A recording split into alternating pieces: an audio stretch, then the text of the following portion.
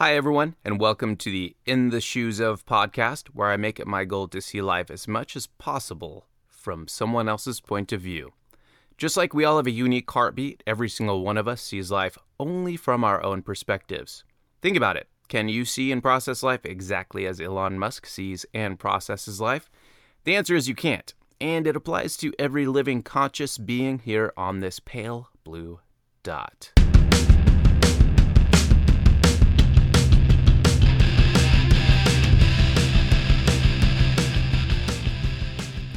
Holy shit, have I got a show for you today. I have a handful of authors that I put in my top 10 list. And my guest today is seriously in the top 3 echelon. No joke. I'm pretty sure he deserves some award for that, but I don't have any money, so words at this time will have to do. I'm speaking with Christopher Moore, and you should read his books. Like, all of them.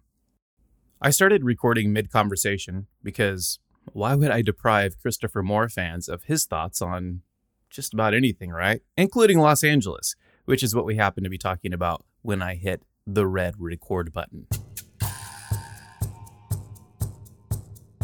Seems to have gotten better to where your lungs don't burn, being there. My problem with LA is driving there, which is just personal to me. People who really don't mind driving, it's they don't mind it, but it's just so stressful. Like I live right in the center of San Francisco, and I would say I walk to 99% of the places I go, 90% of the places I go. And my first few years, if it was far, I would take a bus because at that point there was no Uber or Lyft or anything like that. After talking about LA, I wanted to find out if it was true that Chris's life reflected that of Tommy's in Blood-Sucking Fiends when he moved to San Francisco. He was, of course, much younger back then. Yeah, the character is based on, I think, sort of how I was at the time. My experience doesn't parallel to that, obviously. Unless Christopher Moore actually became a vampire when he moved to San Francisco. I'm just putting that out there, not trying to spread any rumors or anything. But being a kid from a small factory town in the Midwest and coming into California and the way Tommy reacts to the world is sort of that's parallel with my experience. And certainly his he runs a night crew at a very young age, and that was my experience as well. And so all of the grocery stuff that happens in that book is based on my experience. And so, yeah, that's the most autobiographical character I've ever written, but it's me at 19, not me at, 60. So. Oh, yeah, totally. Well, one time I was out in San Francisco and I thought I went to the Safeway where Tommy supposedly worked. Well, that's a real place. I mean, it's the only one that I think is right across from the water. So if you were at one that was across from Fort Mason in the water, you were there. Dude, nice. That was admittedly a pretty cool moment for me out there. Is there one specific character that you relate more closely with? Everything's a snapshot in time. And so, my characters, a lot of them, I think just because of the function of how they react to the world, and they're always sort of, hapless guys with limited skills, which is sort of how I view myself. But Charlie Asher was really, I was trying to define what a beta male was because it hadn't been sufficiently defined for me among human beings. And I really did quite a bit of research looking for it, but I had written a book called Fluke and which had a lot of evolutionary biology in it. And I spent a lot of time with scientists and, in the field dealing with things like elephant seal rookeries and whale behavior and stuff like that, where there really is hierarchical positions of an alpha female or an alpha male and a beta male and so forth, and that hadn't been sufficiently defined for me in it's sort of human culture, and so that's what Charlie Asher was really. I wanted to build that character into someone who uses his imagination, basically is the big teeth of his survival, which is how I defined the beta male, is the fact that they weren't the fastest or the biggest or the strongest, but they were the ones who could look far enough ahead in the future to go, maybe chasing a mastodon with a pointy stick is not the best strategy for survival. Right. And so they survived. And in the natural world, there's always a lot more beta males than there are alpha males. Sure. So somehow they're passing on their genes, So that was basically where Charlie Asher came from. And I wanted to have a character that could, sort of rise to the occasion of this sort of wild supernatural challenge that would come to him. And also, I mean, the original thought for that book, For a Dirty Job, was I probably wrote on a pad of paper in like 1998, and it was just, what if a hypochondriac got the job of being Beth? That's where that book begins, and so everything else is filling in to make that into a story that's got dimension. Yeah, and that's where Charlie comes from. So certainly he has aspects of my character, but in other ways he doesn't. And I like to write characters that differ from me physically quite a bit. Like my fool in a couple of my books is tiny, and I'm not tiny. But I liked the idea of really making it, that character of the Jester physically powerless as well as politically powerless. I'm not entirely sure why I kept going with this line of questioning. However, I still wanted to find out if, just maybe, he was an amalgamation of any number of his characters. You may find this as well, that, people want to make everything autobiographical. Oh, of course. And that's certainly, if you're a literary novelist, it's always considered, your first book is always supposed to be autobiographical. And that's why you have so many, sort of not particularly insightful coming of age books. And occasionally somebody will hit a nerve with something like, and I remember in my career, the sort of coming of age books that really hit the American popular culture were Bright Lights, Big City and Less Than Zero in the late 80s. When you had these guys who just sort of had this introduction to almost anarchistic drug culture and so forth. But that's the literary tradition. If you're the kind of guy, I got an MFA and I'm going to write novels and then I'm going to go teach MFA programs. Whereas those of us who are out in the genres, we tend to be like, well, I'm not really going to be able to apply much of my life experience into writing this Viking. And so you make a lot more stuff up and you just use your experience the way an actor would use the Stanislavski method to say, okay, what emotionally do I have that relates to this character's situation, but not so much autobiographical. And you also run out of stuff really fast if you keep writing. I used all the jobs I had ever done as an adult by the time I finished my third book, which was Bloodsucking Fiends, and I had to learn some other thing to write about. So I had my main pilot in my fourth book my main character in my fourth book is a pilot. So I had to learn enough about flying aircraft to make him credible. And I talked to a lot of pilots and I hung out with pilots and I learned to fly a helicopter a little bit, which is not something you want to learn to do a little bit. That's the other thing about it is that your stuff can't be autobiographical. I guess it could be, but I don't know how interesting it would be because you admittedly are going to spend a great deal of your time in a room by yourself making clicking noises on a keyboard. So that's why in the old days, adventurers used to go adventure and writers used to write about them, and it was only probably in the late 60s, early 70s that people started having adventures and writing about them as well. Well, yeah, that makes sense. So I really want to talk about the book, A Dirty Job. It's so visceral, yet so damn funny. Can you tell me a little bit about your experience with hospices and how you incorporated them into the book? That really came out of experience, at least, I said basically I had written the what if, a hypochondriac got the job of death, but I didn't write that book for a number of years after I had that idea. And in the intervening time, my mother had died of cancer, and I went back to Ohio and took care of her for the last 6 months of her life. And it was just me. I was the primary caretaker because I'm the only kid.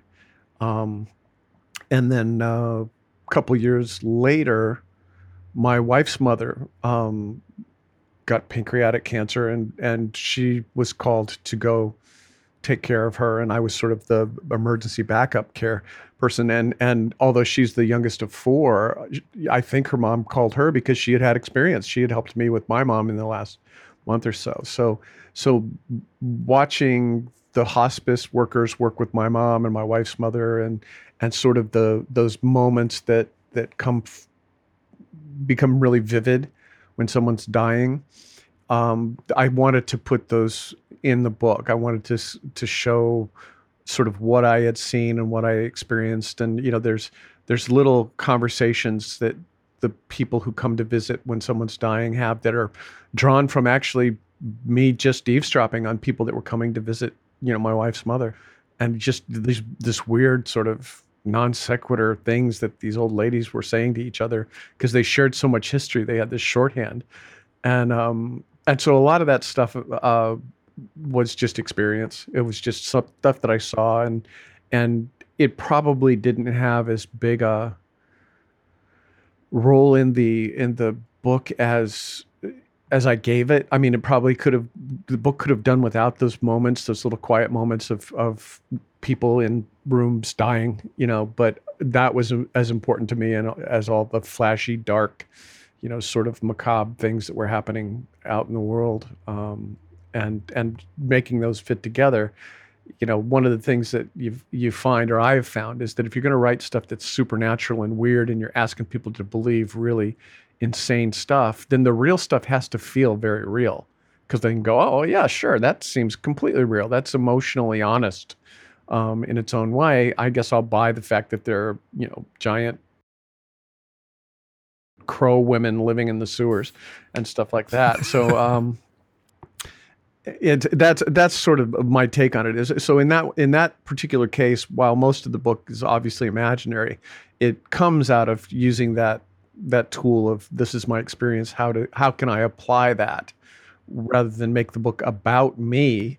You just say, this is an emotional or historical experience I've had that can fit into this story. I think it's a big mistake to make the book about you. And it's not that you don't have anything to say. It's just that it's not about you. It's about a reader, and probably probably the biggest mistake I see among young writers is all they're doing is thinking about themselves.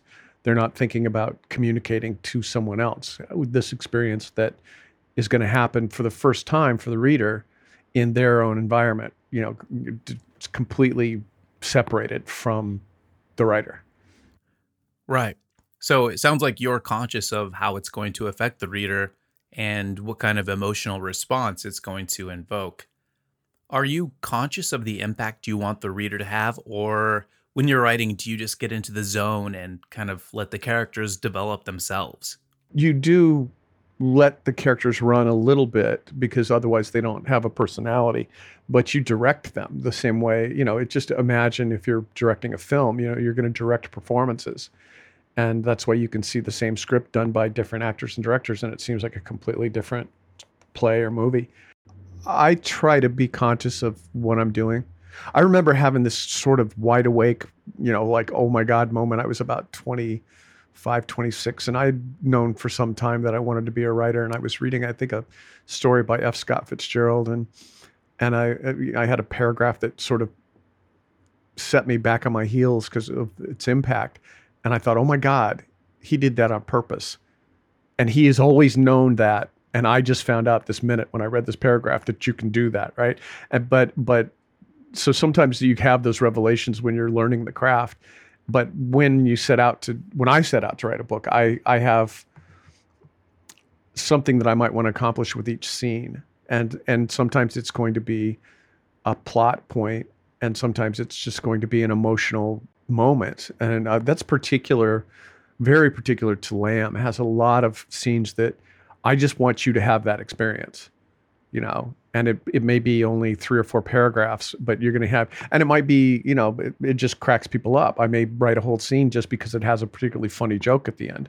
Now, in the best of worlds, the scene does all of those things, but you can't always, you just have to have a single purpose going into it. And so, yeah, most of that stuff's on purpose. You get stuff happens by accident sometimes. I'll be sometimes surprised when a reader says this part really, impacted me or touched me. But usually that's more about their experience than it is about your intent. Gotcha. Yeah. Well, one of the things that came to mind, and spoiler alert for those listening who haven't read the book Lamb, but you totally should. You may want to skip the next minute or so.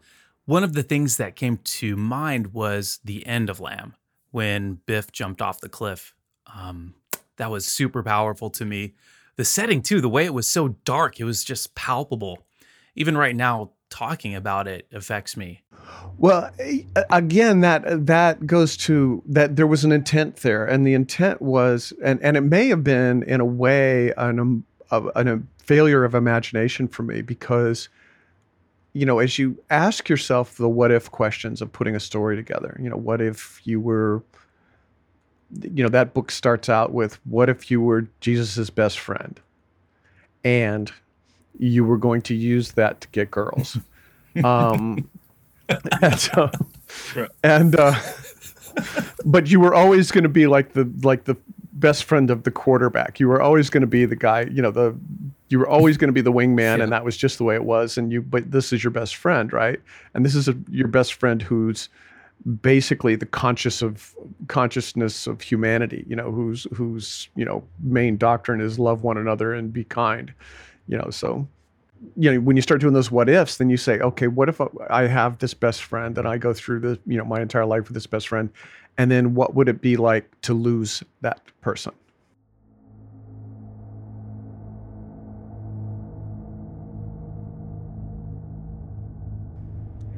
And I honestly thought I wouldn't be able to handle it. And that's how the story ends, is that the main character can't deal with it.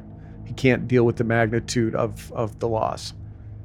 And so, that comes through. It's on purpose, but it's just basically because I went, okay, what if, and what if that happened? I don't think that I'd be able to deal with it. It would be such a devastating loss that, you just want to euthanize yourself to make the pain stop. And that's sort of what happened. Wow, yeah, that's intense. And I would have never guessed that either. It's really good to know and a good practice to ask the what if questions when writing. Switching gears here, is there anything else you would have liked to be aside from being a writer? Well, I think that, I don't know. I think that it takes a certain drive and desire to be able to want to do something and be decent at it. And there's other stuff I like to do and I'm okay at. I'm a pretty good photographer, and I might have been able to make a living at that, but I don't think I loved it enough to pursue it. And in fact, I know that. I mean, I tried to do that, and I just kept sort of shrugging and going, okay, I don't want it badly enough. And I went to school for photography. So I, kind of went across the country to a place where I thought, yeah, I'm the hot shit in this little town that I grew up in. But then I got there and everybody in my class was hot shit in the little town they grew up in. And they liked it a lot more than I did. I mean, they were, you'd go to parties at this school I went to, and everybody would sit around in the kitchen and talk about developers and stuff like that. And I'm like, seriously? I like taking pictures, but that's really nerdy. Right. But that's sort of what separated them from me. And I basically was bailing out my photography assignments by writing clever captions, at least for the first semester anyway. So I mean, there are other things that I sure would have loved to have done. I'm not good at any other thing. I mean, this is the only thing that I'm good enough at to have achieved any sort of success at. So, but I mean, I was a DJ for a while and I was okay at that. And Really? You were a DJ? Yeah. And if I had really wanted to do that, if I wanted to be a radio guy, I mean, quick thinking enough, and my voice when I was practicing was good enough, and I could have done those things, but I just didn't. I don't think I wanted it badly enough. So yeah, it was sort of this or nothing. I mean, but that said, the stuff that I was doing to make a living at, I made peace with that. I did things that I really didn't like to do. Like I was an insurance broker for a while, which I really hated. It was good money, but I really hated it. I cannot see you as an insurance broker at all. What's that? I know, but it was, I was really too young to be doing it. In fact, I would have, friends say, well, you should go into real estate, and I said, would you buy a house from somebody that looks like me? I look like I'm 12, and I did at the time. Yeah. I was in my early 20s. Yeah. And, but it was so disingenuous to me. I mean, I sort of touch on it in my book, Coyote Blue, where you put on a face to meet a face. I mean, you'd go into a house, and if they needed you to be a Republican, that's what you were that day. And if they needed you to be a Democrat, that's what you were that day. If they needed you to be Catholic, well, God bless, right. Whatever, because it didn't matter. What mattered was that they signed and gave you a check. And, you didn't lie about and the guys that trained me were like, never lie about the product. Everything else is on the table.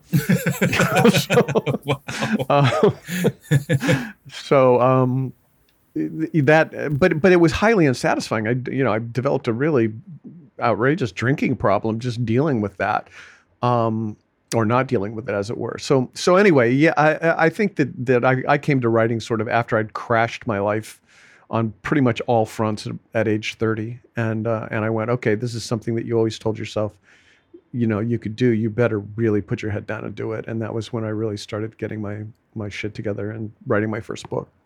Oh yeah. Were you ever scared of, like, what if I don't make it? What if I don't make any money off of this? Oh, dude, I've written 16 bestsellers and I'm still scared of that.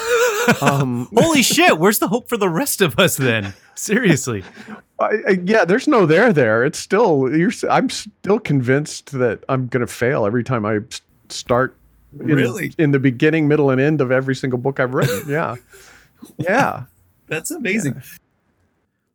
Yeah. That's amazing. I hear that from a lot of people who I consider to be at the top of their game. Right. So maybe there's something to it.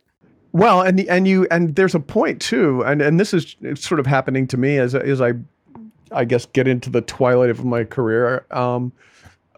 There's a point where my wife says every time, she goes, "You say that every book," and I go, "No, but this time it's really true." And you start to convince yourself, "Yeah, this time it's really true."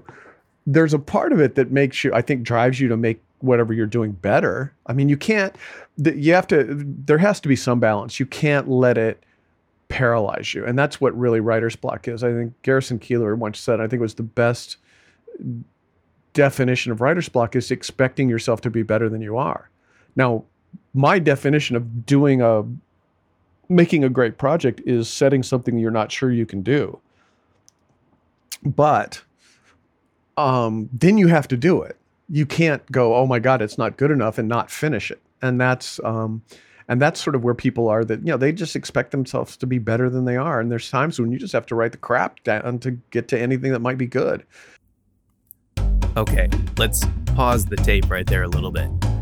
These are some great quotables right here. Let's just reiterate. Making a great project is setting something you're not sure you can do, but then you have to do it. You can't go, oh my God, it's not good enough, and not finish it. There's times when you just have to write the crap down to get to anything good. I'm going to repeat this because it's really awesome, right? Making a great project is setting something you're not sure you can do, but then you have to do it. You can't go, oh my God, it's not good enough, and not finish it. There's times when you just have to write the crap down to get to anything good. I think that can be applied to just about anything in life, right? I think we need to call Tony Robbins up and have Christopher Moore get on stage with him. Wouldn't that be rad? I don't know if they'd really mesh, but maybe, I don't know. And so that's a constant balance. as well as the balance between the humility that you have to bring to the page in order to make good art or tell good stories, and the complete hubris and arrogance that it takes that someone would want to pay you for something you just thought up. And that's a constant, that's it's a balancing act, right? Yeah, it really is. It's sort of like it's like a scale that clips back and forth like a metronome. It's like, okay, because there's no balance there. There's just certain, it's a swinging pendulum, and you just get your work done sort of at that point where the pendulum's in the middle. And you have to learn to do it, but it's not by any means anything I'm mastered. It's just, I know I've gotten through it before, and that's what you get with the experience. That's what anybody that you talk to is going to have. It's like, well, yeah, I know I can do it. It might be horrible, but I know I can do it. Yeah, because I've done it before. Yeah, and that's so interesting too, that you're talking about like walking the line between, on the one hand, filled with hubris, and on the other hand, still with humility. And really, whenever an artist puts out anything, there's a certain amount of vulnerability there, because it's like, look what I made to the world, and how's the world going to react to what it could be like this, your kindergartner that's drawing a picture and putting it on the fridge or whatever, who knows, but your mom rips it off the fridge. Take this shit away. Exactly. Yeah. So that's how it is. But I like that. All right. That does it for part 1 of the 3-part Christopher Moore interview series. Stay tuned for part 2, where we'll get into a little bit of politics, a little bit of what pisses off Christopher Moore, and what brings him joy. Things like that, and a number of other things, of course, such as traveling around the world to research your next writing project. It's pretty fascinating stuff, so check it out. See you later.